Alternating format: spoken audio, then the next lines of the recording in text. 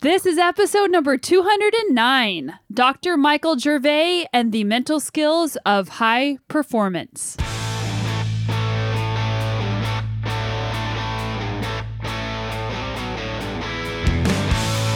Welcome to the Sonia Looney Show. This is a podcast about how to live a high-performance life, spanning the categories of mindset, plant-based nutrition, and inspiring stories to help you be better every day.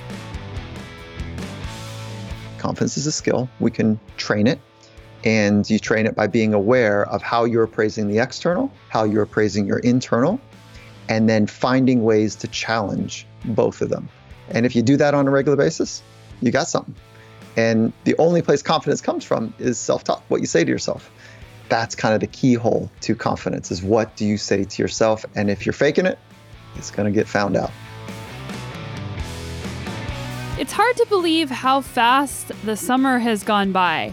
I actually thought that it would be going by a bit slower because there aren't any races and we've been traveling way less. But actually, it seems like it's still been going by fast. It's also really crazy that my son is already 5 months old. He just turned 5 months old a few days ago. And if you're interested in the entire journey of being a pregnant athlete, how much I trained, the anxieties and mental struggles I went through with identity and having to change how my day-to-day was while I was pregnant, and also postpartum, getting back to sport, getting back to, quote, race fitness, and how I now manage my time with a baby. I've been sharing it all. And I've been doing a lot on my blog, which is sonialooney.com/blog. And I've been recording a once a month podcast series that comes out the first podcast, which is every Thursday of every month. And usually my husband joins me. We answer your questions, which you can send me at sonia@sonialooney.com or also through social media. I also recently went on the Trainer Road's Successful Athletes podcast, where we talked about a lot of different things from prioritization to time management to not feeling guilty for getting out and doing your sport whenever you have a baby or a child. I'll put that in the show notes as well if you want to listen to my Trainer Road Successful Athletes podcast where I was a guest.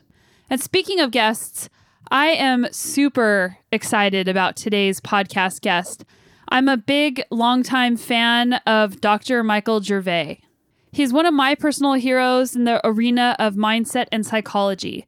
He frequently talks about the importance of self-discovery and our own inner lives, being aware of and training our inner narrative, and the power of vulnerability. Over the course of 20 years working with world-leading performers, Dr. Gervais has developed a psychological framework that allows people to thrive in pressure-packed environments.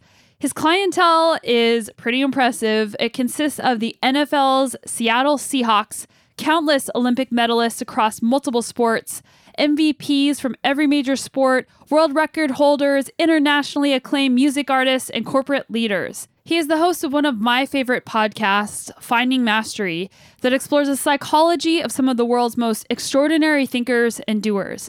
And the way that Dr. Michael Gervais asks questions and gets the most out of his guests is very impressive and very helpful for the listener.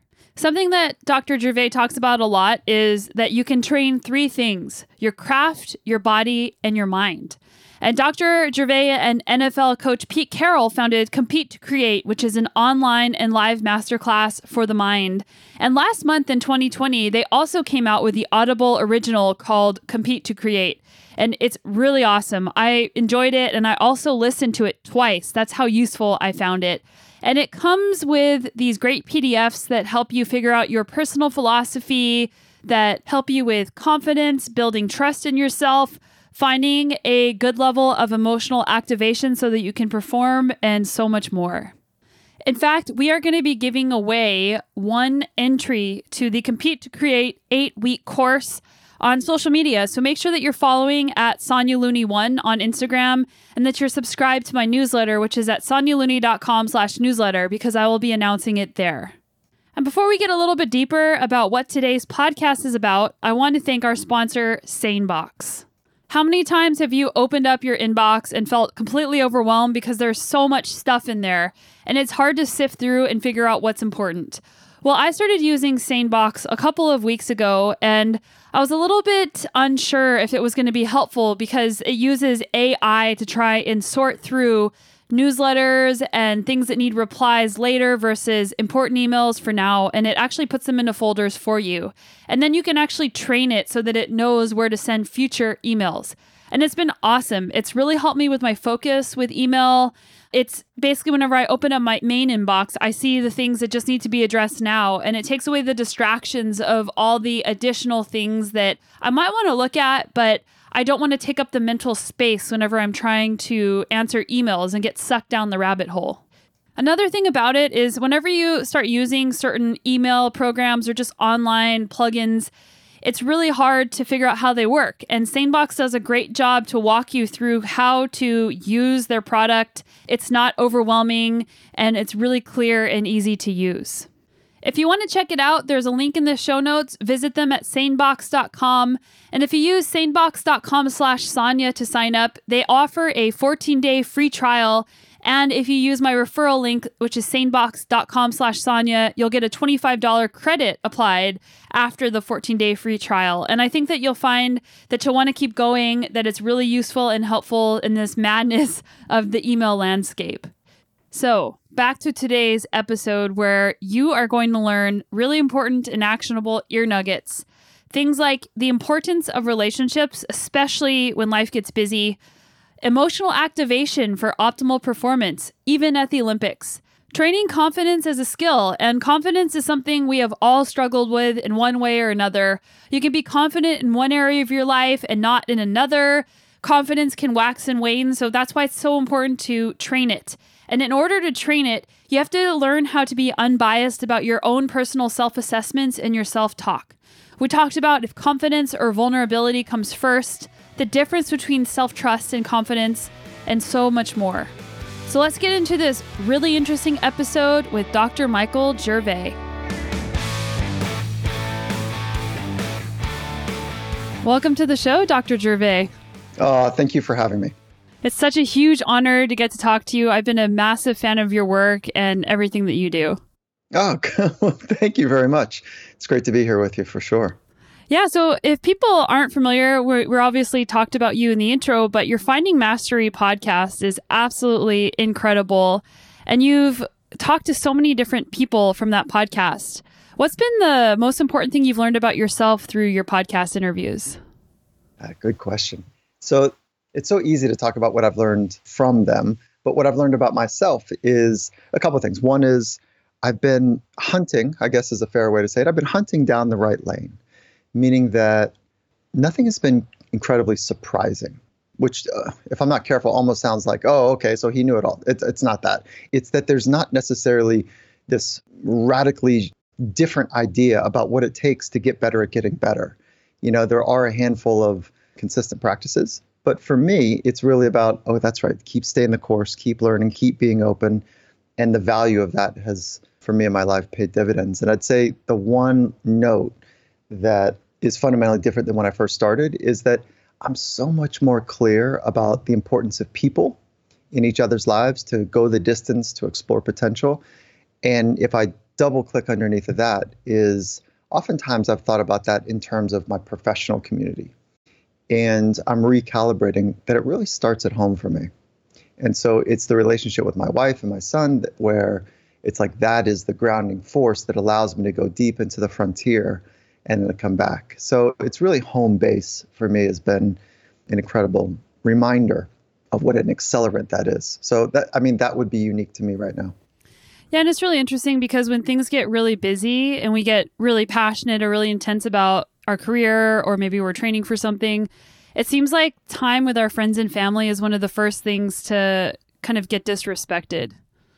Well, yeah. And I ran into that problem early days, big time early days. And for me, which was, I was so immersed in what I was trying to understand and figure out and compelled and drawn to it, almost obsessed by it, that I did lose my way. You know, I definitely lost my way with family and friends. And that part is, you know, there's a certain kind of haunt that comes with that, knowing that sacrifice. And then there is an acceptance like, yeah, that's who I was. And part of me still is that those are the choices I made to pursue something, to right to the edges. And so, yeah. So how do you pull yourself out of that? Because I have a 5-month-old baby at home, and because of COVID and everything, my childcare plan has been different. And I'm very driven as well, and trying to think big picture of it's worth it to spend this extra time. I'm not giving up something. How have you done that? Well, there's no easy answer here because we are multidimensional, multifaceted as humans. And so the micro choices that we make are hopefully mapping up against the philosophy that you've developed.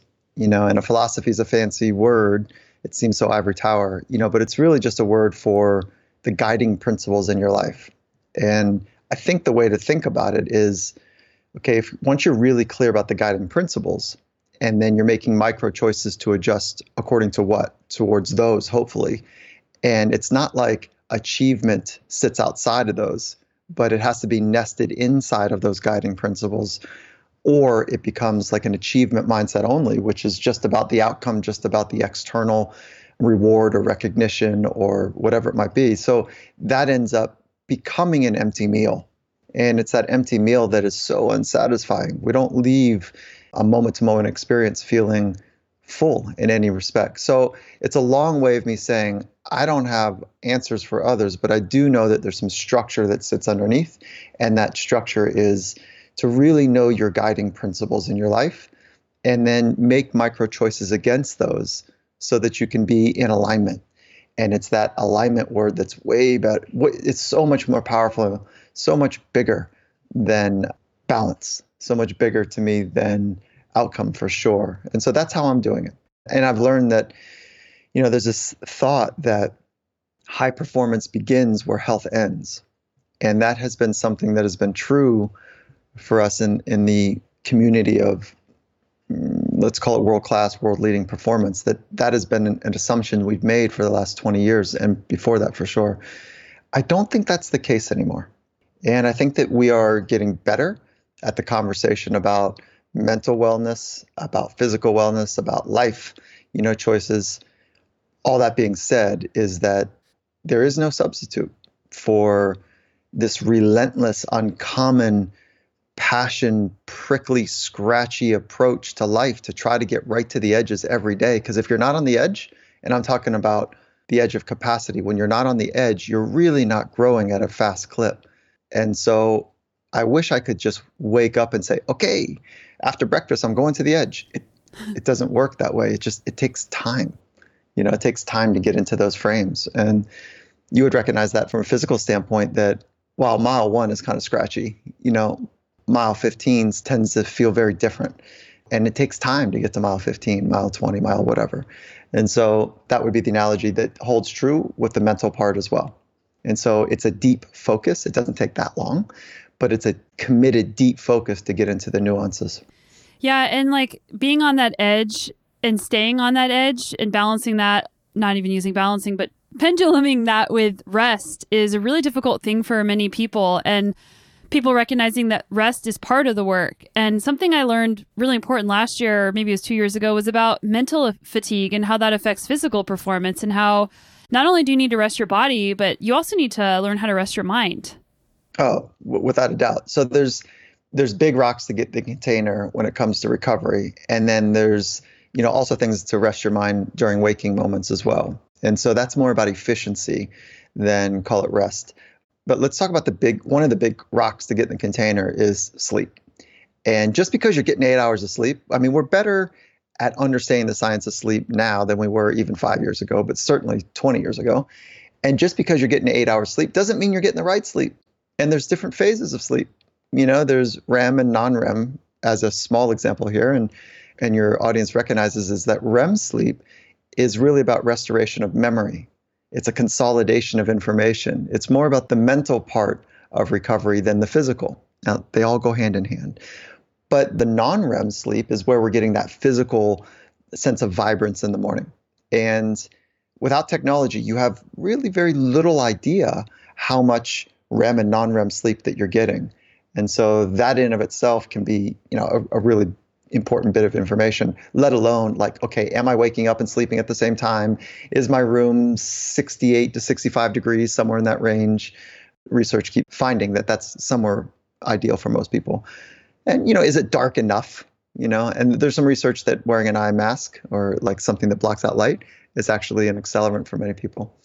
And so like you can get all that stuff down, but then if you're not getting REM or non-REM or know the difference between the two, it's actually, it's a bit of a futile game there. So technology is a nice little system to understand the feedback loops for recovery. And that's only the big rock to get in the container at night, right? I'm not talking about even the daytime stuff. And certainly we can talk about that.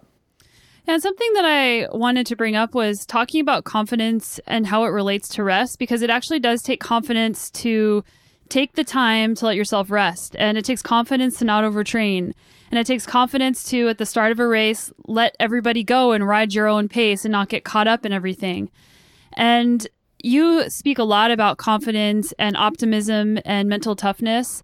And what advice do you have for people who don't feel very confident whenever it pertains to something coming up, like an event? Oh, okay, cool. Well, let's just talk about that. Maybe I can just tell you a story is that it was going into the Rio Olympics and I was working with two teams. And at the beginning of the quad, so the Olympics, there's a 4-year training cycle. For some people, it's been, they've been on 2 quads. And so they've been in that circle or cycle for a while. But let's just say at the beginning of the season, it's a 4-year experience training. And you never really know if you're going to make the team or not. So there's a lot of uncertainty. And the 2 teams that I was working with at the Rio Games were women's beach volleyball, one of those 2 teams, and then the indoor women's volleyball as well. And so there's 2 ways to get at the games. And so this is almost like day 1 where we're sitting in a room and we're saying, okay, how do we want to think about the games?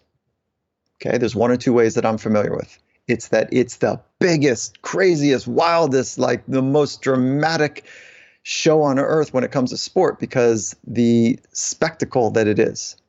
Or it's another game.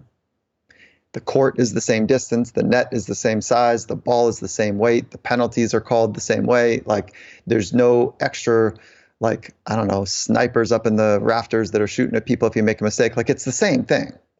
And so we have to make an informed decision. Which way do you want to go? And so we're sitting there, there's probably 30 gals, best in the world.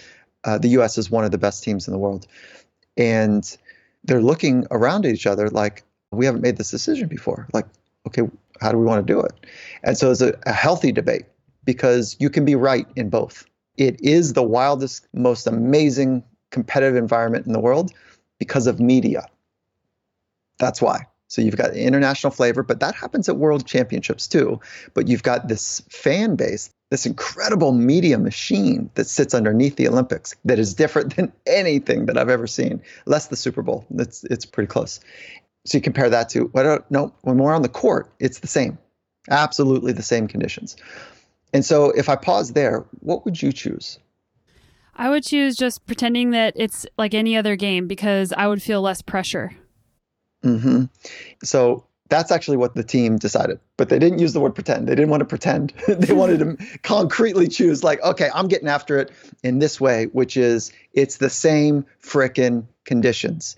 And I'll be damned if I'm going to let cameras take me out of the game. I'm going to be damned if I'm going to let people watching get inside my mental game. Now, forget about it. So let's train, let's get this transference for the way that we practice into the way that we compete.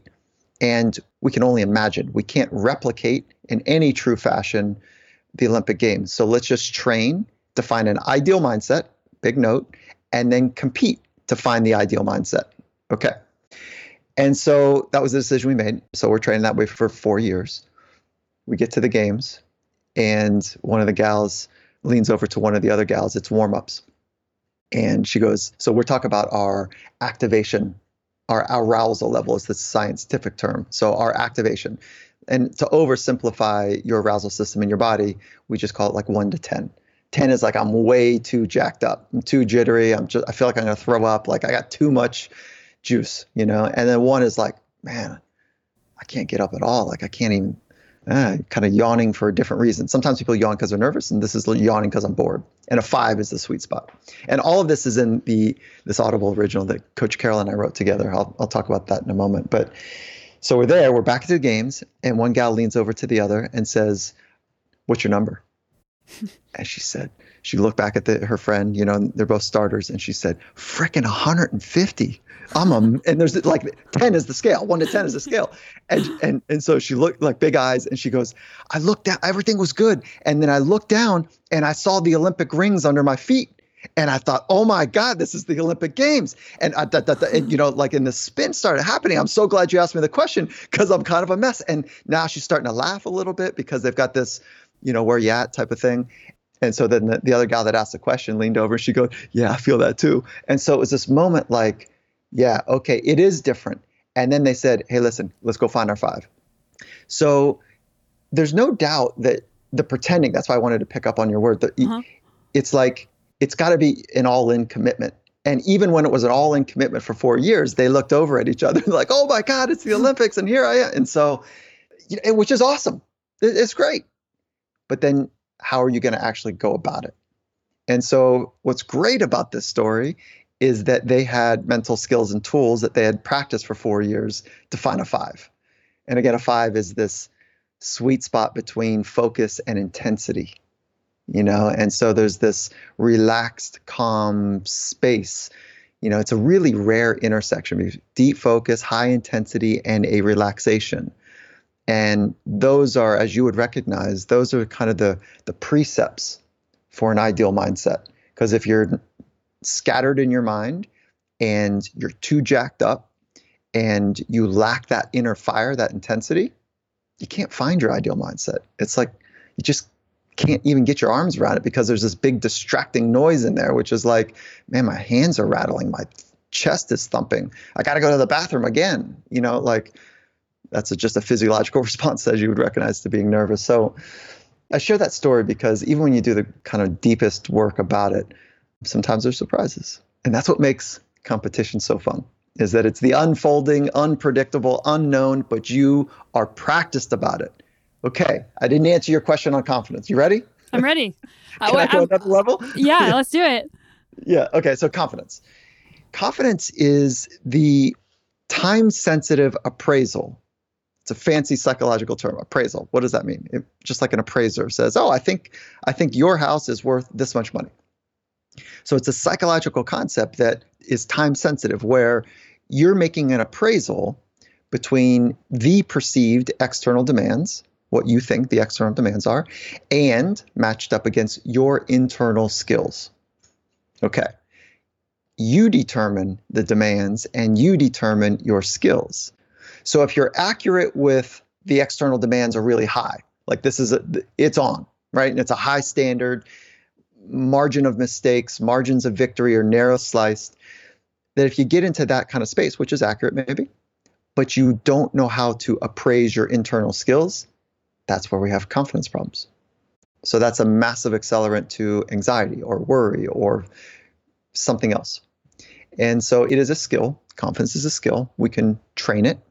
And you train it by being aware of how you're appraising the external, how you're appraising your internal, and then finding ways to challenge both of them. And if you do that on a regular basis, you got something. And the only place confidence comes from is self-talk, what you say to yourself. That's kind of the keyhole to confidence, is what do you say to yourself? And if you're faking it, it's going to get found out. You got to be real about it. Yeah, the most powerful voice, I always say this to myself, the most powerful voice in your life is the one inside of your head. I'm nodding my head. Yes, it is. And it's the coach and the critic that lives within is that relationship. T.S. Eliot said something beautiful long ago, one of our great thinkers, and he says, at any given moment in time, I'm a standing war within myself. I'm a standing civil war within myself. And it doesn't have to always be that way, but in those moments where it does feel like there's this incredible critical nature, that voice is critical and judging and worried and intolerant or scratchy in some kind of way, having the skills of knowing how to recognize that and then get out of it are incredibly important.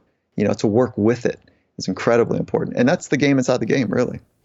So in terms of self-criticism and self-judgment, because those are things that our internal voice says to us, sometimes self-criticism, if it's constructive, can be something that helps us grow and helps us get better. But then there's a line where it actually starts making you feel worse and starts breeding anxiety. And also there's a cognitive bias with how we actually think about ourselves. Like, are we actually being honest with ourselves? And are we actually seeing ourselves for what we're actually doing instead of this lens that maybe we're wearing? So how can we be more honest with ourselves? Do we have to work with a professional to do that? Good question. No, and yes. So let's just talk about some of the mechanics, and I'll get to the answer about a professional, is that becoming aware of the way you speak to yourself is only your responsibility. Nobody can do it for you. Awareness is a separate skill. And so training the skill of awareness is a parallel path that sits underneath anything that you want to do for adjusting well or applying a skill to the mental part of the game. If you're not aware, well, then it's just kind of luck if you said the right thing at the right time. Now, one of the challenges is that how do you become more aware? Well, there's three ways that I'm familiar with it from a research standpoint or from a science standpoint. One is mindfulness. It's right at tier 0 for becoming more aware.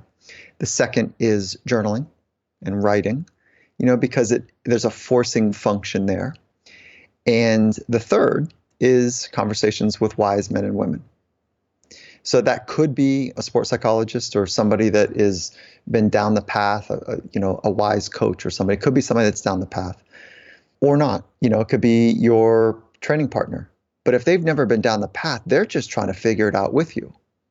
So you don't need to have somebody, but you would need the other two for sure. And what I've come to learn, and as a trained sports psychologist, I'm biased because I've dedicated my whole life efforts towards being in relationships with people that want to explore their potential. And here's what I hear over and over again, is that it's not this concrete, but this is a summary, is that I kind of knew this stuff, but now it's really clear what I can do. And so once you know yourself a little bit better, and there's a self-discovery mechanism, and somebody that you're in that conversation with is helping for you to know yourself better. And they've also been into the thin herd on the path that you're on, the frontier of the path. And for me, for example, I'm coming back with insights like, hey, there's a trap door over there.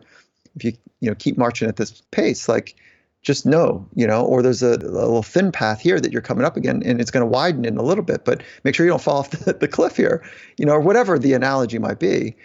And it's not more of like the relationship is not a doomsday, danger, illumination of danger. It's more like, okay, let me be more concrete.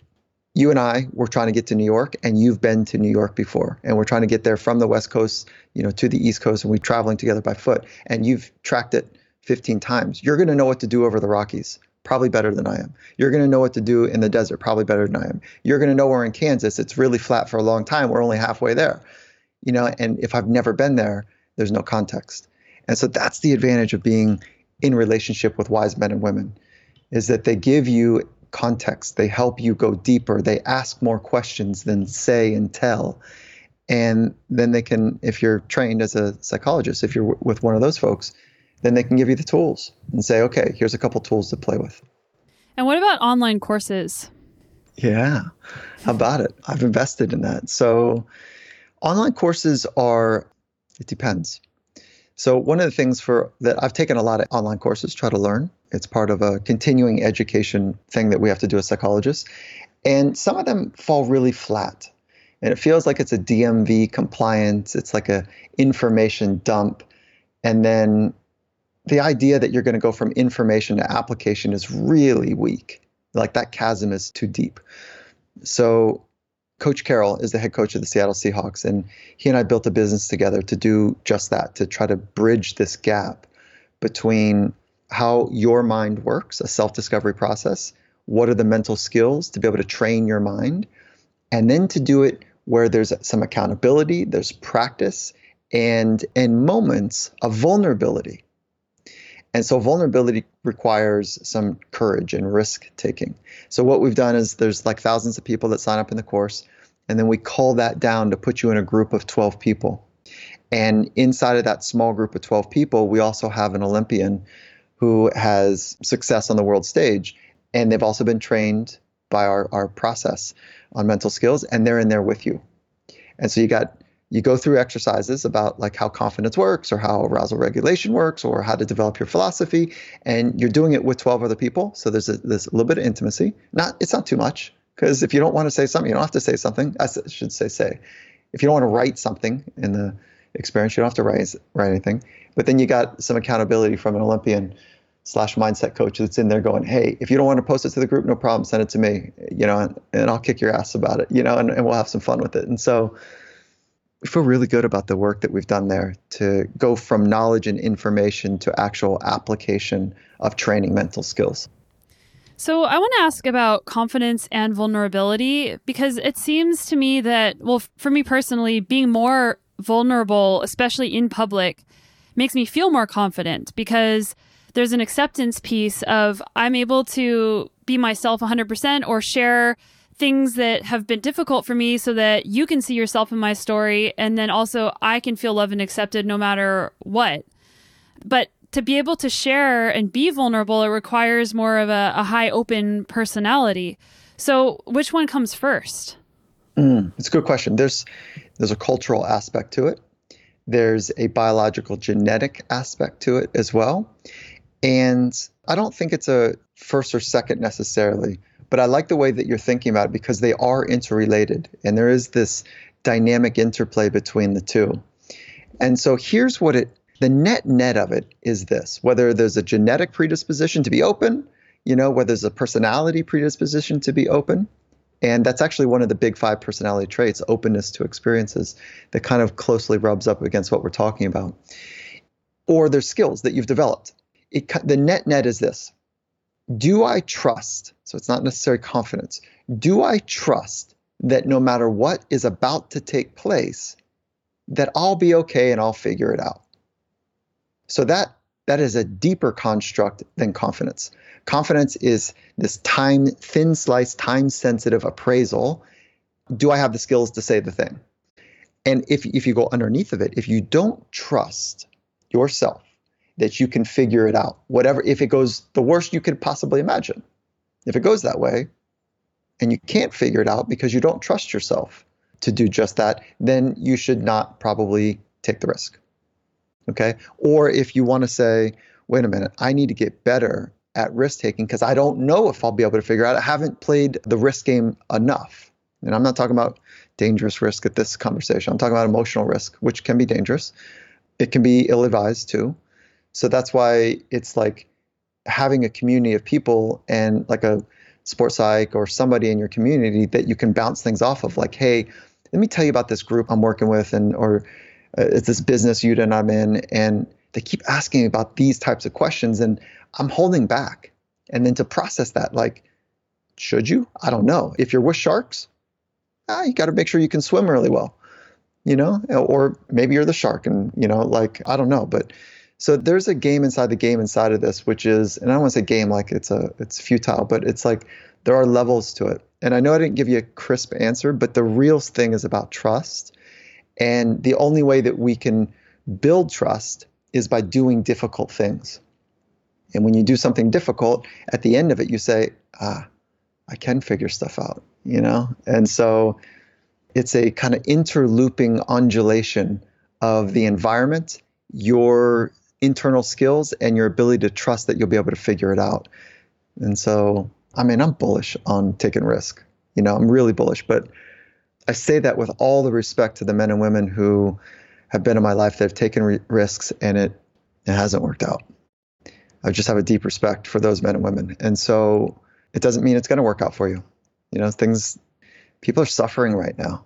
And I say that because the mental health issues are incredible right now for people with the pandemic that we're struggling with, the new level right now of awareness of racial injustice, with the chaos between our country and the politics that are played. Like, there's real suffering. I'm talking about like shelter and safety and, deep, dark, depressive places and high anxiety that people are in. So I was just saying that. I know it's a little bit of a rabbit hole, but taking risk, I just don't want to miss the note that when you're vulnerable, it's a beautiful place and it's also very dangerous.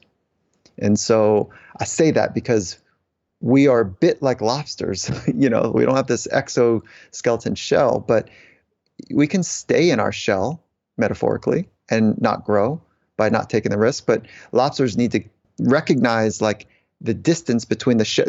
First, they have to feel crowded in the shell that they're in. Second, they have to find another shell to go to. And they have to recognize the threat from deshelling from the small shell and scurrying across, or running across to get to the bigger shell. All of that requires a pretty intelligent, sophisticated approach to growth. So I don't take this growth thing lightly. And that's why community is so important, whether it's at home and or your partners in the businesses that you're in, whether it's sport or otherwise. Yeah, there's so much I could say about that. Like Angela Duckworth's work on grit has been criticized because it's like, well, this is for privileged people. And what about the people who are really struggling? And then that kind of goes to Maslow's hierarchy of needs. So like, can you work on confidence and grit and all these things if your basic needs aren't being met? It's a great question, super thoughtful question, is that I would say some of the grittiest people. So let's deconstruct grit for just a moment. And this is to support Angela's position, if I can for just a moment, play that role, is that some of the grittiest people are those that don't have very much. So if you deconstruct grit, there's three main components: passion, perseverance for a long-term goal. So I think right now of an athlete I worked with, not currently, single mom, she's an athlete, 3 kids, and she didn't have very much. And she was an Olympic athlete at the time. Everything was on the line for every kind of roster filling competition. And she might be the most resourceful person I know. Single income, parenting 3 kids, trying to make an Olympic team. And I don't know if you know this, but most Olympians go into the games somewhere around $150,000 in debt. And so I'm going to get on a soapbox for a moment, because we get to watch whatever country that you're part of. We get to watch and kind of feel really good about the American or the whatever country that somebody's from, their experience. But in America, they're about $150K in debt, and we feel really good about ourselves. And they've risked everything, and they're in debt for it. So I'm not saying cry me a river for them, but if you've got some means, like give a little money to the NGB, the national governing body of the sport you love the most. Okay, all that being said is that she might be the most passionate, the most resourceful, persevering, clarity of long-term goal person I know. So I'm supporting Angela by saying, no, this is not a privilege thing. If you want to understand the mechanisms of going the distance towards your potential, you need all 3 of those. And you might say, no, I'm distracted by shelter and food and safety and security, Maslow's kind of lower or more primary needs, I should say, not lower. Okay, great. Well, then be passionate about those. And as you get those things sorted, then we move up into more artistic ways of expressing. And so that's kind of how the intersection between those two work, I think. Yeah, and then I'm not sure if you probably are, but the book, The Happiness Advantage by Sean Achor, he kind of goes through a bunch of the positive psychology research. And one of the chapters or topics was about post-traumatic growth and how people who go through really difficult things often come out to do amazing things because they realize that they can and that they're more capable. How does that all play into talking about confidence and trusting yourself and doing hard things? Oh, you're in the deep stuff here. I love it. So, okay, let's just take a look at trauma. Nobody's getting through this world without trauma. Let's just kind of see if you can nod your head to that. And it might be trauma with a small t or trauma with a big T. But we're not escaping this life as we know it without something or a series of things that are traumatic taking place. If that's the case, you might have already experienced the only trauma you're going to have in your life or not. Likely you're going to have many more small traumas in your life, heartbreaks or whatever they might be. And so I think it's really important to get skilled at dealing with trauma, small t or big T. Another word for trauma is adversity. Okay. Now, if we're taking a look at PTSD, post-traumatic stress disorder, just you and I could go through the same exact experience. And you and I could have very different experiences after. So just because you and I witnessed or experienced the same thing doesn't mean we're going to have the same outcome. So when we do some research about what are those differences, well, there's a lot of preceding type of stuff that your life and my life are very different. The way that your body processes, your brain really processes this type of emotionally charging event, it might be very different than mine. And so if I were to oversimplify the brain, that there's three main components. There's like that brainstem stuff, there's the emotional stuff, and the thinking stuff. It's not this simple. And if I go through the experience and most people go, oh, man, are you okay? And you go through the same experience, but your brainstem didn't go into this kind of survival mode and mine did, I'm going to have this kind of stuck experience where each time I smell or see or feel or sense that I'm getting close to something like that in the future, let's call it a car crash, and like people died or, something horrific like that, that when I smell that rubber thing or I hear a certain screech, because it's locked into my brainstem, my survival mechanism, my brainstem that doesn't involve thinking, it's pure survival stuff, that my brain's job is to figure out how to survive, and it's going to go into a fight, flight, freeze, or submit experience. Where yours is like, oh no, I've got lots of experience with screeches because I grew up go-karting, and I'm very comfortable with those sounds, and I heard them all the time. And actually, my dad was in the military, and we actually talked about life and death and the difference between birth and death and life, and like there's lots of different ways that you've experienced it. We're going to have very different experiences. It doesn't mean you're better or stronger. It's just that I haven't had the chance to work it out yet. My brainstem did its job, and it said, hey, this was heavy. And so we're going to lock it down and to protect you from something like this happening in the future. So post-traumatic stress disorder is really not about, the name is not right. It's really an avoidance of re-trauma. Really, that's what it is. If I could rename it, I'd say it's the syndrome, if you will, it's avoiding being re-traumatized, like an ART type of thing. Now, so that being said, your path and my path are different. You could naturally go, oh, okay, well, this was kind of it was kind of heavy, but it wasn't so brainstemmy type of thing. Well, but it was important enough that you think about how you could do something with it. Well, maybe you call that post-traumatic growth, but I don't fully. I call that like somebody who is a learner and is aware and want to do something based on their experiences. For me, going through something super heavy and it feels like I'm clamping down on life, for me to work through that, there is an opportunity then to be able to experience PTG, post-traumatic growth.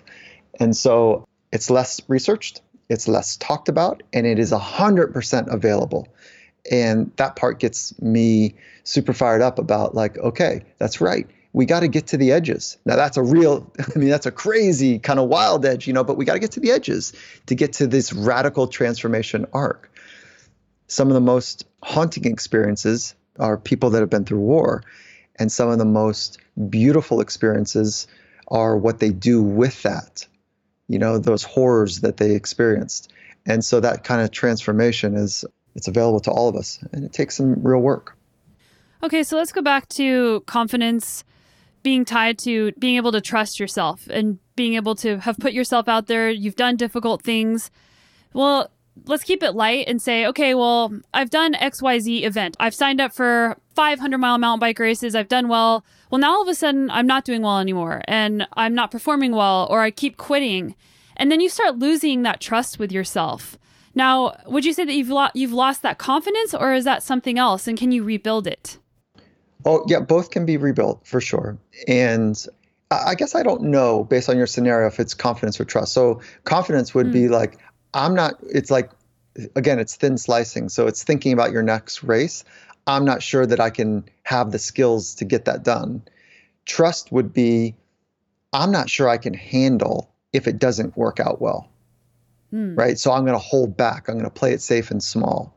So those would be the nuances between the two. And they are different constructs. They're closely related. They can feel kind of like the same. But if you double click under there, which were you imagining was the case for the person you're describing? I would say the trust part. Yeah. So if you don't trust that you can handle another loss, and there might be real reasons why this is heavier now, because if you get another loss, maybe your sponsors drop, maybe, then it feels like there's more on the line. Well, then you know what? Then your brain is saying, hey, the consequences and risk are too high for many people. Some people's brains, they get that kind of stuff and they like it. They love it. That's why they actually procrastinate, because they like that sense of pressure. They like that sense of like adrenaline that comes with like, I've got to get it done right here. I do some of my best thinking and doing, when I just kind of jam everything in at the last minute. They actually quite like it. So, and you too can like it. Wherever you are on the spectrum, you too can like it. I'm smiling. I'm not suggesting procrastination is like ideal, but there are reasons why it can be great. I'm smiling because when it comes to writing, and I'm sure that you've had this experience as well, like it seems like with writing or anything like artistic, not having a deadline makes it really hard. But when you have that deadline, you procrastinate, and then all of a sudden you're under the gun, and now like you're doing it because the deadline's coming right up. Mm-hmm. Yeah, that's exactly it. Because you're artificially creating some good old adrenaline and good chemicals that will support that kind of stimulating experience. So I want to talk about like extrinsic validation for your self-belief. And I might be throwing around terms, not using them properly, so call me out and tell me if I am. But an example would be, I'll just keep it simple in mountain biking. Say there's like a big technical section with a lot of rocks or drops, and you see it and you think to yourself, and I go through this because I'm always trying to expand my skills. Well, I know I have the skills to do it, but I don't really believe I can do it. I'm afraid, like, I don't know. So I need to see somebody else do it first. Or if my husband says, yeah, you can do it, then I'll just go do it. But if nobody's there and I'm not like, I know that I've done the work to get ready for it, but there's a huge risk. If you mess up, you could risk getting hurt really, really badly there. So if you don't believe that you can do it, then you probably shouldn't be doing it. So like, how much of this confidence or self-belief needs to be extrinsic versus intrinsic? Good question. For the long game, intrinsic, as a predominant or prime mover for the long game. And having people around you, so this is the external, that can show you and can model and can give you some persuasion is totally cool. That's the community that I want to be in too. Now, if you get into the almost the lazy game of like needing that, it's too inconsistent. But having that as a mechanism is awesome. That's what tribes are about. And it's also what Albert Bandura studied, in his self-efficacy model, is that when you watch somebody else do it, it gives you a calibrating experience. It's called vicarious experiences. And so that's really important. The second is verbal persuasion, what you just described. There's like 5 factors for self-efficacy. And efficacy is a fancy word for power. But power is not quite right because it's got this weird connotation to it. But self-efficacy is like, no, I have like this volitional ability inside of me to go for stuff, right? To be bold. And there's a sense of power that comes with that.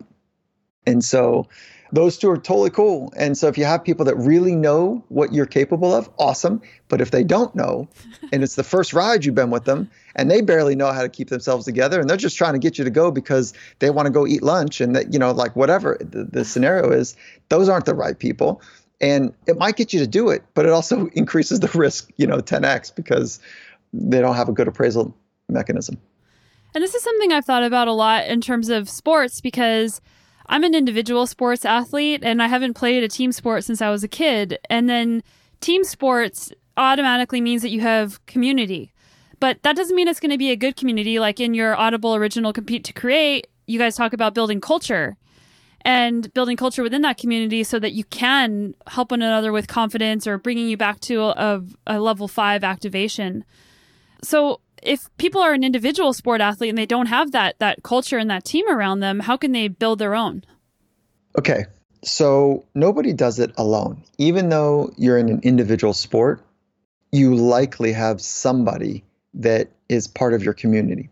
It could be a partner at home that you talk about it. It could be someone you schedule stuff with. It could be a mechanic.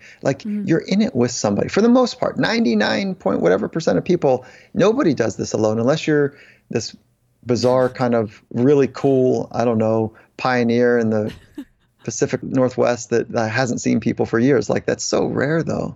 So you do have a community, and being purposeful with that community is really important for those that want a small community, like 2-3 people on the inner circle there.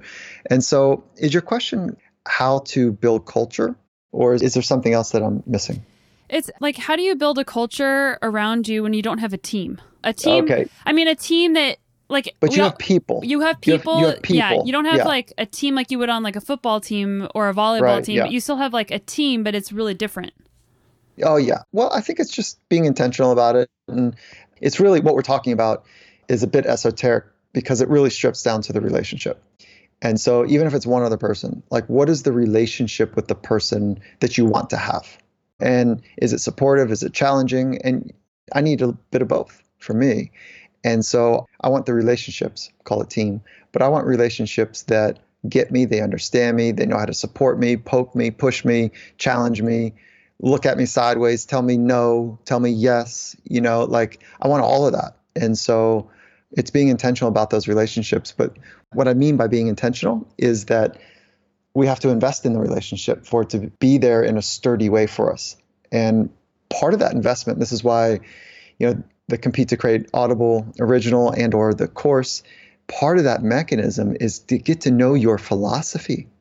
So they don't have to guess. They don't have to wonder what your guiding principles are. They don't have to wonder what your North Star is. And you don't have to wonder what theirs is. And so when you syncopate, like I flat out know what my wife's philosophy is. I know her North Star. And so when something is, I'm in a funky mood or she's resourced, in a way that she's, hitting the button faster than I am, like, okay, hold on. That's right. It's coming at her best. It's coming from this philosophical position and that North Star that we're working toward. And so it just is a massive accelerant. But until you know that, until you know your philosophy, how can you expect someone else to know it? And if they don't know it and you don't know it, how are you really going to be in relationships that are going to stand up when it's hard? Because there's too much trying to sort stuff out. And one more thing, if I share this with you, is that here's what I've seen over and over and over again with teams. And I know you're talking about individuals, but it's the same thing, right? Is that the beginning of a season or beginning of a relationship, people go, yeah, let's get after it. And they're like, yeah, let's lock arms. Okay, we're going to take that hill, whatever the hill is, the championship, the whatever. And then as soon as it gets hard, people unlock their arms. Because it's your brain is trying to save your ass. Your brain is not trying to save their ass. And when you get scared or tired or fatigued or frustrated, you will unlock your arm.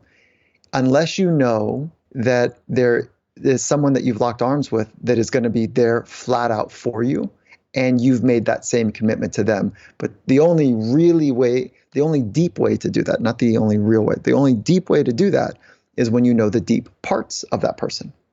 And that's why philosophy is so important. And that's why, North Star and or vision of what you're collectively working on is so important as well.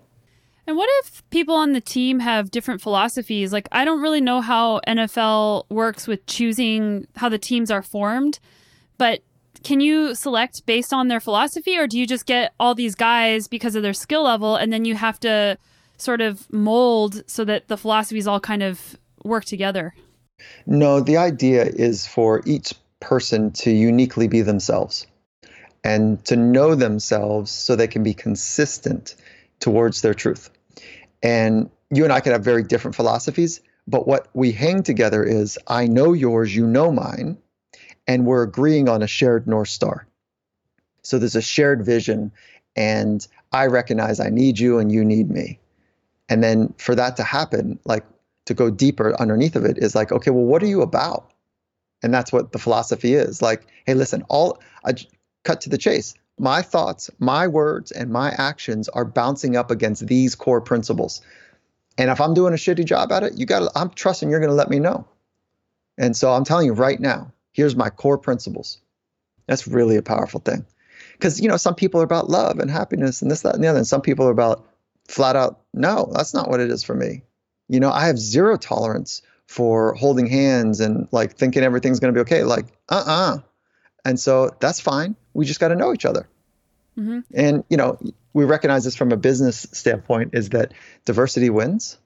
Diversity of ideas, of life experiences, of, race and complexion and gender and the whole thing. Like diversity wins because you get to see it from so many different angles. It's multifaceted, multi-experiential.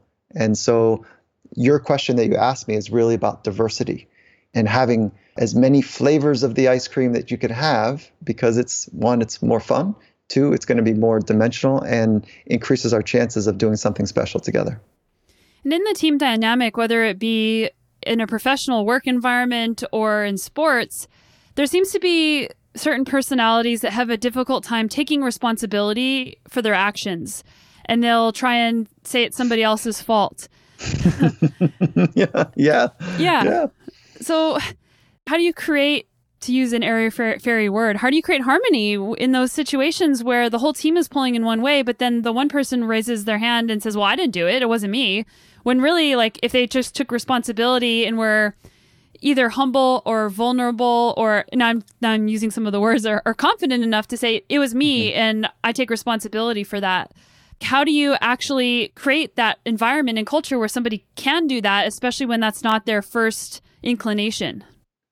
So, okay, great question. Let's separate out psychological personality disorders and from people that are just protecting themselves, because some people are, they're struggling at such a level. We call it narcissistic personality disorder. I was going to say narcissism. Yeah. So there's narcissistic tendencies, then there's like a full-blown personality disorder. And people that have a full-blown personality disorder, you're not changing them. They're not changing. So, you have to kind of know the person. And there's this lopsided thing that takes place for, let's call it extreme talent, that sometimes you get some other stuff that comes with it, some other kind of personality, whether it's a full-blown disorder or it's just this oddities. And so it is, when you have these lopsided type people, there's just like this real discernment that needs to take place. Like, can we work with that person? You're going to get some lopsided results, but you also get a lopsided, relationships and culture. Now, all that being said, you and I are not really talking about that person, right? We're talking about the person that just finds it hard to take responsibility for blowing it. And really, what we're begging at is, if there was better psychological safety, if there was better modeling of accountability, if there was better group standard to not let somebody off the hook when they're pointing the finger, and they have a way of doing it that still, you might step on somebody's shoe, but still leave a shine. That if you have that way about the relationships, then it's totally possible. But you need leadership to model it. You need a set of assumptions, not just assumptions in the environment, but a set of principles that lead to clarity on how to handle difficult people or difficult scenarios, and modeling first and being about it on a consistent basis. And then you empower other people around you to say, well, if that leader wasn't here, how would he or she respond? Well, he'd probably say to the person, or she would say to the person, hey, you know what? Why don't you holster that finger you got out? Or maybe there's humor in it, maybe there's not. And so, it's principles that are modeled. That's the easiest way to say the long-winded narrative that I just got to. Principles that are modeled. Do you have time for one more question? Of course. Yeah. Thank you. I love the thoughtfulness of your questions. Well, it was really funny when I was trying to narrow down what I wanted to talk about, because I showed my husband, I take notes on my phone in the notes app, and it was lots of pages. So I barely even skimmed the surface. The last question I want to ask you is about success. Now, everyone thinks about success differently. I attempted doing a TEDx talk in 2015 about success, and my personal philosophy has changed over time to just help define success a little bit better. But some people look at success as accolades, or what does a successful career look like? What does a successful life look like? And then earlier, really a lot earlier in this conversation, we talked about, it's kind of like the I'll be happy when I achieve X, and putting all your happiness on what you achieve and calling that success. So what for you personally and also professionally, what do you think a healthy way of having a relationship with success is, and then being able to celebrate success too? Because many people have a hard time, myself included, celebrating when we have, quote, achieved something. I think about success in a little bit more, less concrete, a little bit more imaginative. I could do the success stuff okay, so professionally it's kind of got these concrete things, and then personally it's these, but I do it in a little bit different way, which has a little bit more of alignment, is I think about what is a living masterpiece. And so I'm looking for integration between what I do and who I am wherever I am. And so it starts with who am I first? And then it moves to how do I do me? And then the third is, do I have the skills to do that in any environment? And so for me, like, if you'll just humor me a little bit, a living masterpiece for me it's like the pursuit and expression of applied insights and wisdom. And when those things are true and pure and beautiful, and they are captivating both of imagination and potential, that to me is what a living masterpiece is. It's the pursuit of and the expression of applied insights and wisdoms, to be super concrete. And they capture the imagination in a really cool way. And so, it's dynamic in nature. It's available to me in every moment. And it's multifaceted. It's an experience that is completely fluid with the present moment's unapologetic metronome of life, like the now and the now and the now and the now. And it's a structure of this way of living that is, for me, more interested in that and fulfillment and flourishment than quote unquote success. So the concrete idea of success is like, okay, X millions in the bank account, XX cars in the garage, XX whatever, and then be happy. I mean, it's so backwards to me. It's just so backwards. And so I've learned from some of the most extraordinary thinkers and doers in the world, not only from the Finding Mastery podcast, but being in the environments and the amphitheater of risk with these men and women, is that they are no longer trying to do more to be more. So I'm not talking about the 5 and 10%ers of the world. I'm talking about the ones that have this wild levels of world-leading abilities, that long ago they have dropped the idea that they need to do something extraordinary to be extraordinary. So they said, listen, I'm just working on being in this moment in extraordinary ways. And whatever comes from that, whatever output that leaves, that's cool. And I'm trying to have something that is pure and true and beautiful and amazing. And it comes first from being. And if you can't get into this present moment, like I was talking about, that unapologetic metronome of the present moment, if you can't be on time with that metronome of time, of the present experience, I mean, you'll get some high performance, you could have success, but it's not an empty meal. It's just not what's completely available. So that's what I'm looking for. This idea of a living masterpiece, which is available every moment. And so that's what I'm working on. I love that. And I think it's just so important to have conversations around what success means, and that it doesn't have to be this, it's not a dollar figure. It's not an externally measured thing necessarily. It's living your life through having meaning, fulfillment, and meaningful relationships. Because that, at the end of the day, is what everybody is craving. And successful, quote, successful people who have all the accolades and the money, they might feel empty because they don't have those things. So I think our society needs to change how we talk about the word success and tie it to different things. Yeah. And, also let's create space for folks that are like, listen, I don't know what you're talking about. I'm trying to get paid. That's fine. That's totally cool too. And we want to create space for that, and also say, okay, I would say if that's the case, what is it for? What's the payment for? What's the money for? And getting clear on that, I think, actually rounds it out in a pretty healthy way. And so, yeah, I'm not like disappointed or shaming or critiquing people that want to get paid and want to have a big house on the big hill or whatever. That's fine. But for what aim? And like, what are you giving up to get that? Yeah. I mean, what is that about? And so I think that's totally cool. And then that is why I think this experience that we're talking about is the inner life.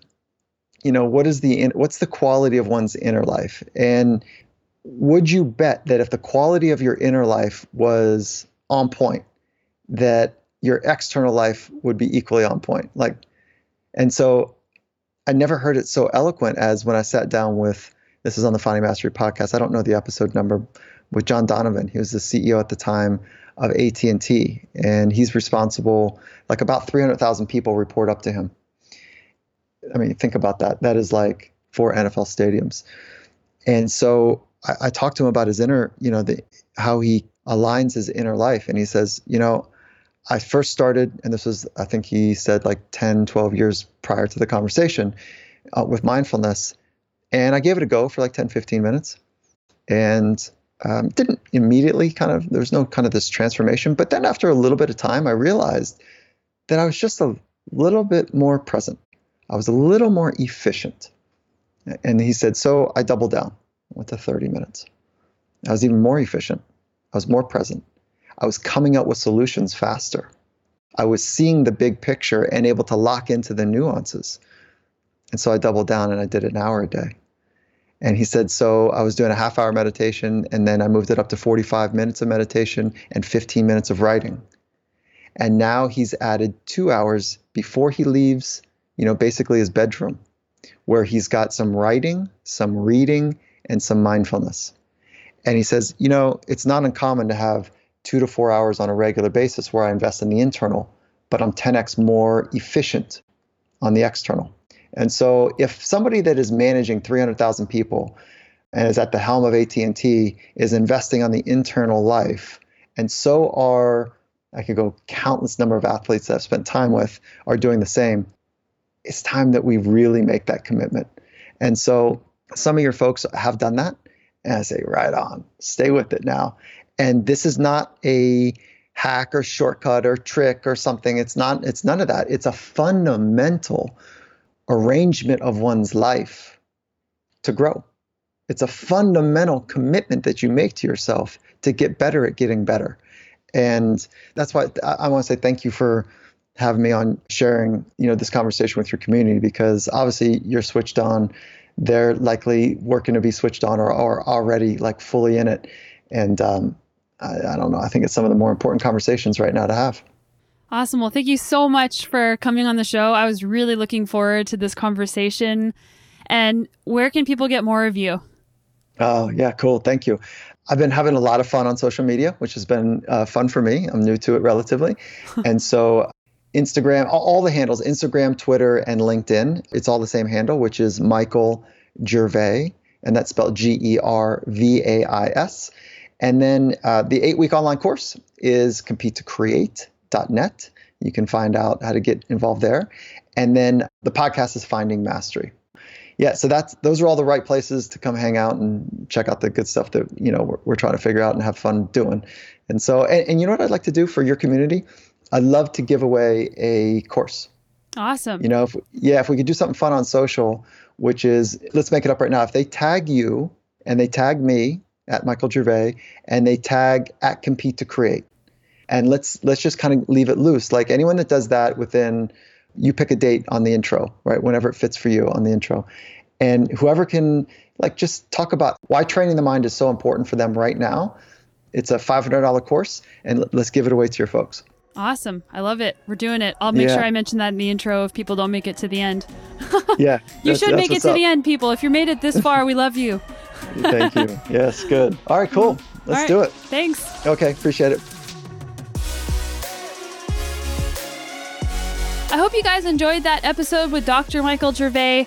Make sure that you're signed up for my free weekly newsletter, which is at sonyalooney.com/newsletter, to make sure you don't miss out whenever he offers a free entry giveaway to his Compete to Create 8-week online course. It sounds amazing, and I hope to do it someday as well. Everything we talked about is linked up in the show notes, and I also hope that you check out Dr. Gervais' Finding Mastery podcast.